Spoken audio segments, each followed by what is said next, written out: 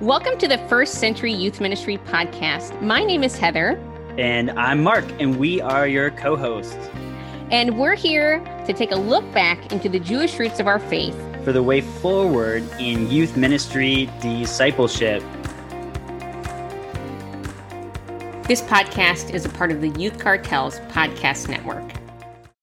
Hey friends, it's Heather here. Welcome back to the show. We are continuing our discussion on the Feast of Israel. And so we're headed into Pentecost here. Mark's going to be leading a discussion on that. The Hebrew word for Pentecost is Shavuot, which sounds super fun to me, don't you think? It does. It does, I think so. Indeed. How are you today, Mark? I'm good. I'm doing pretty okay. Sarah's been at a conference in Philly for 4 days. So I've been 1-on-2 with the kids, and I think I've made it through all right. There hasn't been a lot of sleep, but here we go. Yeah, that's impressive. Way to go. Good for you. And super fun thing we should tell our listeners as well, that we just got off of our parables cohort and we got to make some new friends, and that was super fun. It was really fun. Uh-huh. All right, so let's hop into the discussion for today, okay? Cool. Well, Pentecost is a big deal in the church calendar, especially if you're youth pastoring in like a high church setting. Pentecost is one of the big dates on your calendar, but a lot of Christians don't know that it has a long history and really an evolution as a Jewish feast first. Mm-hmm. And like Heather said, Shavuot, Shavuot means weeks, like the Feast of Weeks, right? And it's because Shavuot counts 7 weeks or Sabbaths after Passover, and that's like the day that it hits, okay? And then the word Pentecost that we have maybe familiarity with it just comes from the Greek word for 50. So like 50 days after Passover. I'm not great at math, but if you divide 49 by 7, you get like 7 weeks, and then you got an extra there you go. day, right? There you go. Yeah. That's about as advanced as math will get. Amen to for that. Me or for this show. That's true. So Shavuot was originally a harvest festival. Okay. If you read in Leviticus 23, 15 through 16, there's like the original commandment for Shavuot, and it says, "You shall count 7 full weeks from the day after the Shabbat, from the day that you brought out the sheaf of the wave offering." So remember the wave offering from first fruits? Mm-hmm. Yes, from the first fruits. Yeah, and then the festival. Counting of the Omer, where they count up to Pentecost. That's right. 50 days. Yeah. How many Omers do you have right now, Heather? I've got tons of Omers. You have Omers in your house? Oh yeah, all the time. Anyways, yeah. So it says, "You shall count 50 days to the day after the 7th Sabbath. Then you shall present a grain offering of new grain to the Lord." So it's almost like another grain offering, like the first fruits offering, right? Except it's been 7 weeks or 50 days. Yeah. Okay. Yeah. And what's cool about the original like Shavuot festival is it's meant to kind of communally remember the entering into the land. And when we completed the Exodus, marrying God at Sinai, wandering in the wilderness, and now we have this grain because we're settled in the land, and it commemorates being brought into the land with God.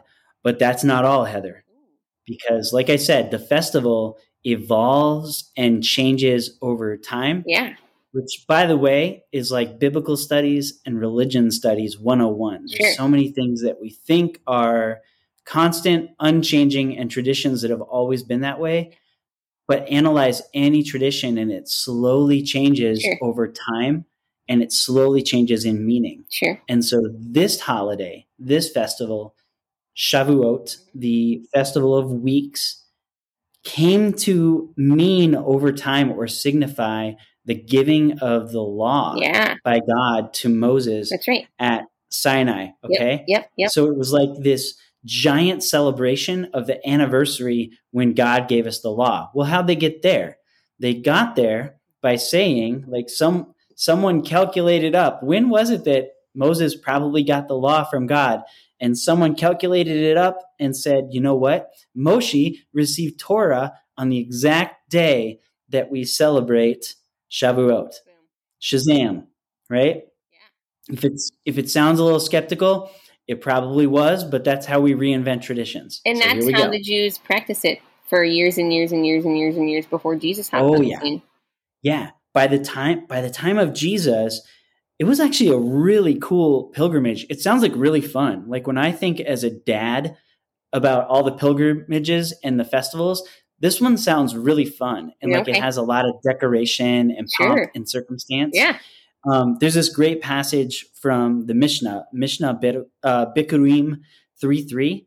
It says, those who lived near Jerusalem, right, brought fresh figs and grapes. Those from a distance brought dried figs and raisins.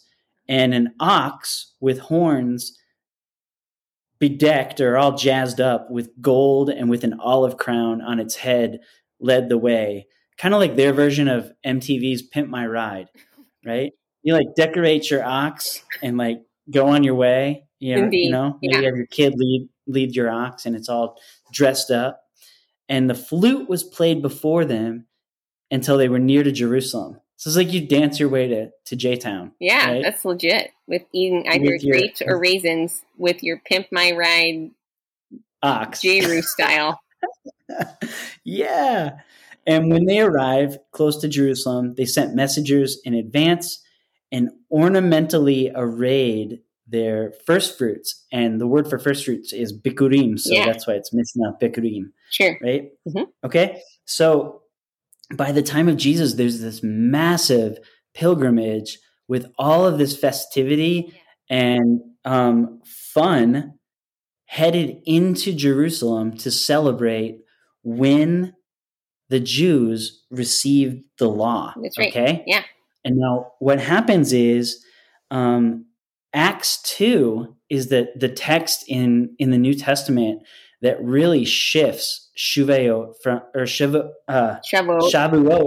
this festival of weeks to where we would say it's the giving of the Spirit, or God's Spirit comes in power upon the apostles to lead the early church. Yeah. Right? Isn't that wild? And it's not only wild, the passage itself is so cool. When you think about some of the things we've done on this show with type scenes and with parts of the Bible that kind of bounce off each other, right? Mm-hmm, mm-hmm. So Acts 2, 1-8 says, when the day of Pentecost arrived, so now we know what that is. It's 50 days after Passover. There you go.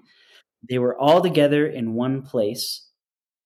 And suddenly there came from heaven a sound like a mighty rushing wind. And I knew you'd make that sound effect. Way to go. And it filled the entire house where they were sitting.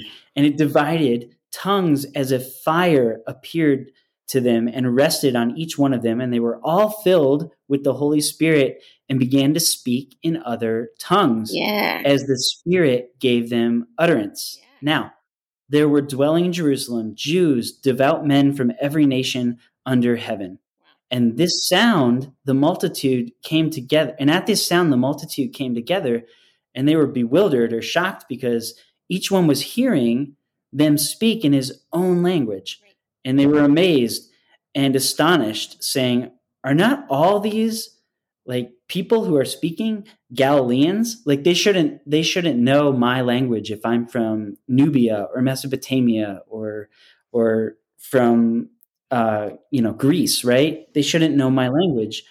When we compare that passage to Exodus 19 and 20, where the law is given to Moses, there's all sorts of bouncing back and forth, right? Right. Oh, for sure. So it says on the morning of the third day, so Israel's gathered around Mount Sinai in Exodus 19, 16 through 20. On the morning of the third day, there were thunders and lightnings and a thick cloud on the mountain and a very loud trumpet blast. Yeah. So think of those images around what we just heard. And all the people in the camp trembled, and Moshe brought the people out of the camp to meet God, and they took their stand at the foot of the mountain. Now, Mount Sinai was wrapped in smoke because the Lord had descended on it in fire. The smoke of it went up like the smoke of a kiln, and the whole mountain trembled greatly.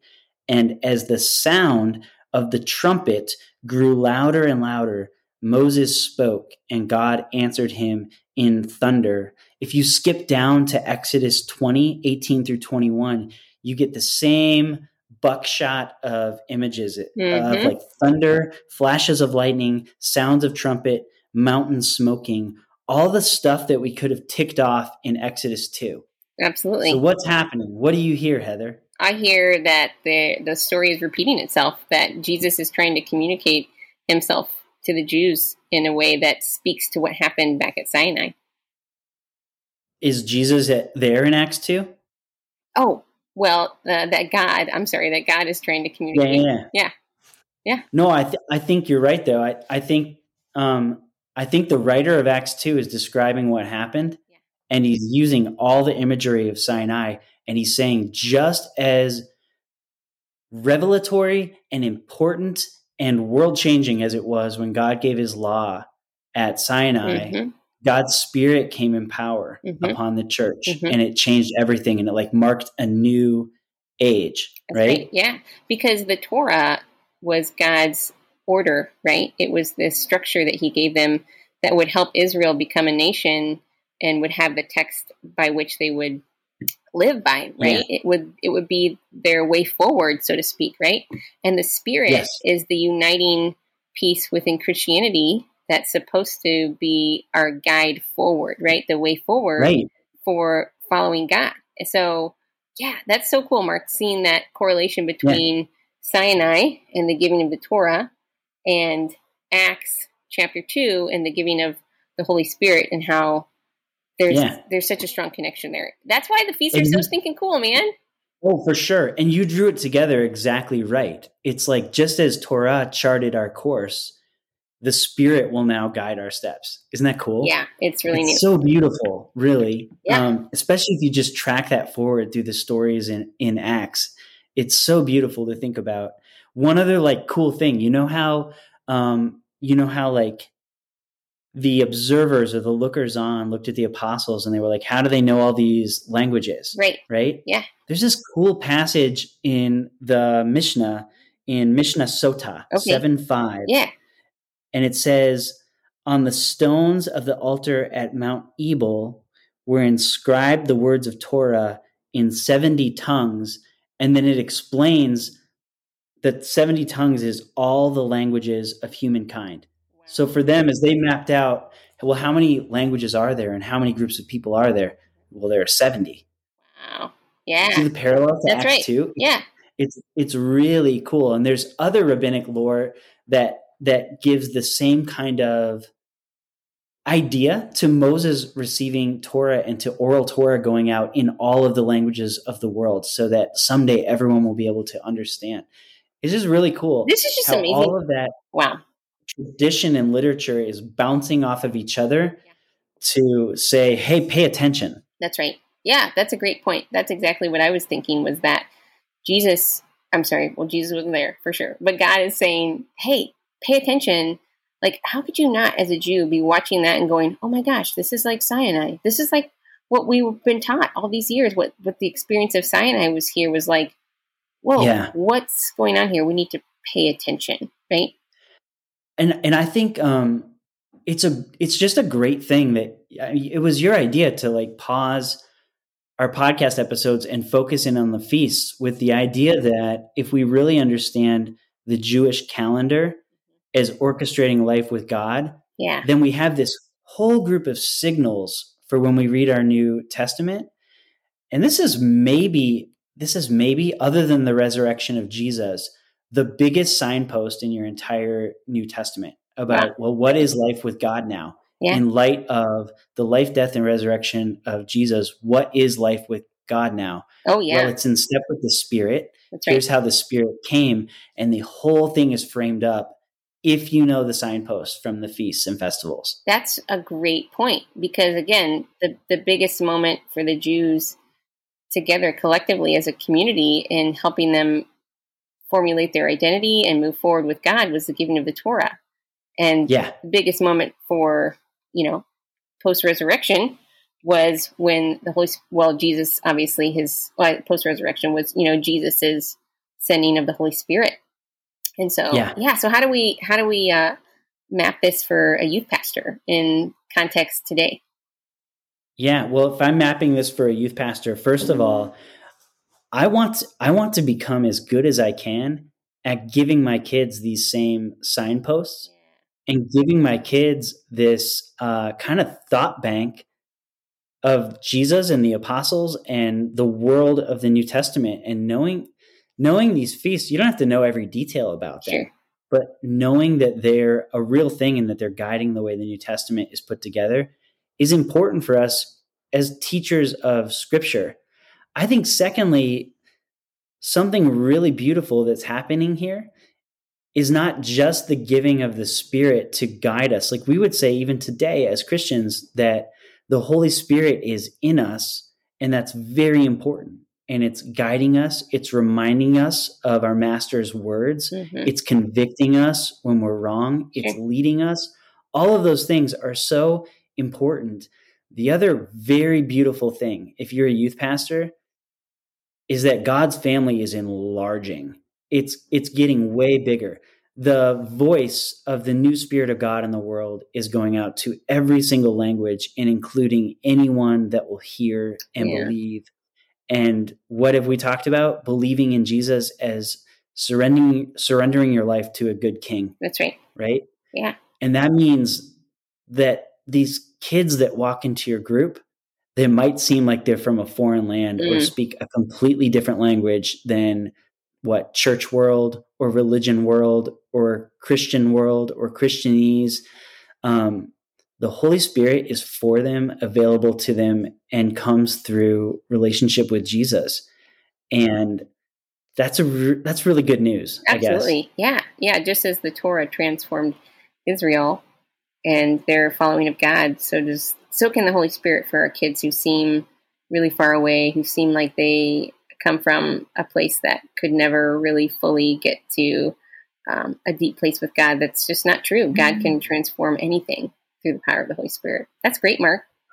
So have you, I have a few kids that just come to mind, but have you had kids that like the day they walked into you, you were like, oh man, this is a tough one. Oh, for sure. Then I have a handful of kids that started like that, and now they are really, really great readers of Bible, but more importantly, they're really good representations of Jesus in the world, like the good kind. That's right. And the Spirit can do that in whatever kid walks into your room. I'm sure you have your own list of kids too, Heather. Oh yeah, there's this one kid. I was like, oh bro, and now he's like on staff with a Christian missionary organization, and he's like hardcore sharing the gospel with people. I'm like, didn't see that one coming. You know what I mean? Like, he was the turdy junior high kid, right? But God can do anything through the power of his Holy Spirit. So, Mark, this has been a super fun discussion, and I would just encourage youth leaders out there, study those feasts. They will transform the way you read your Bible and the way you teach it to your kids.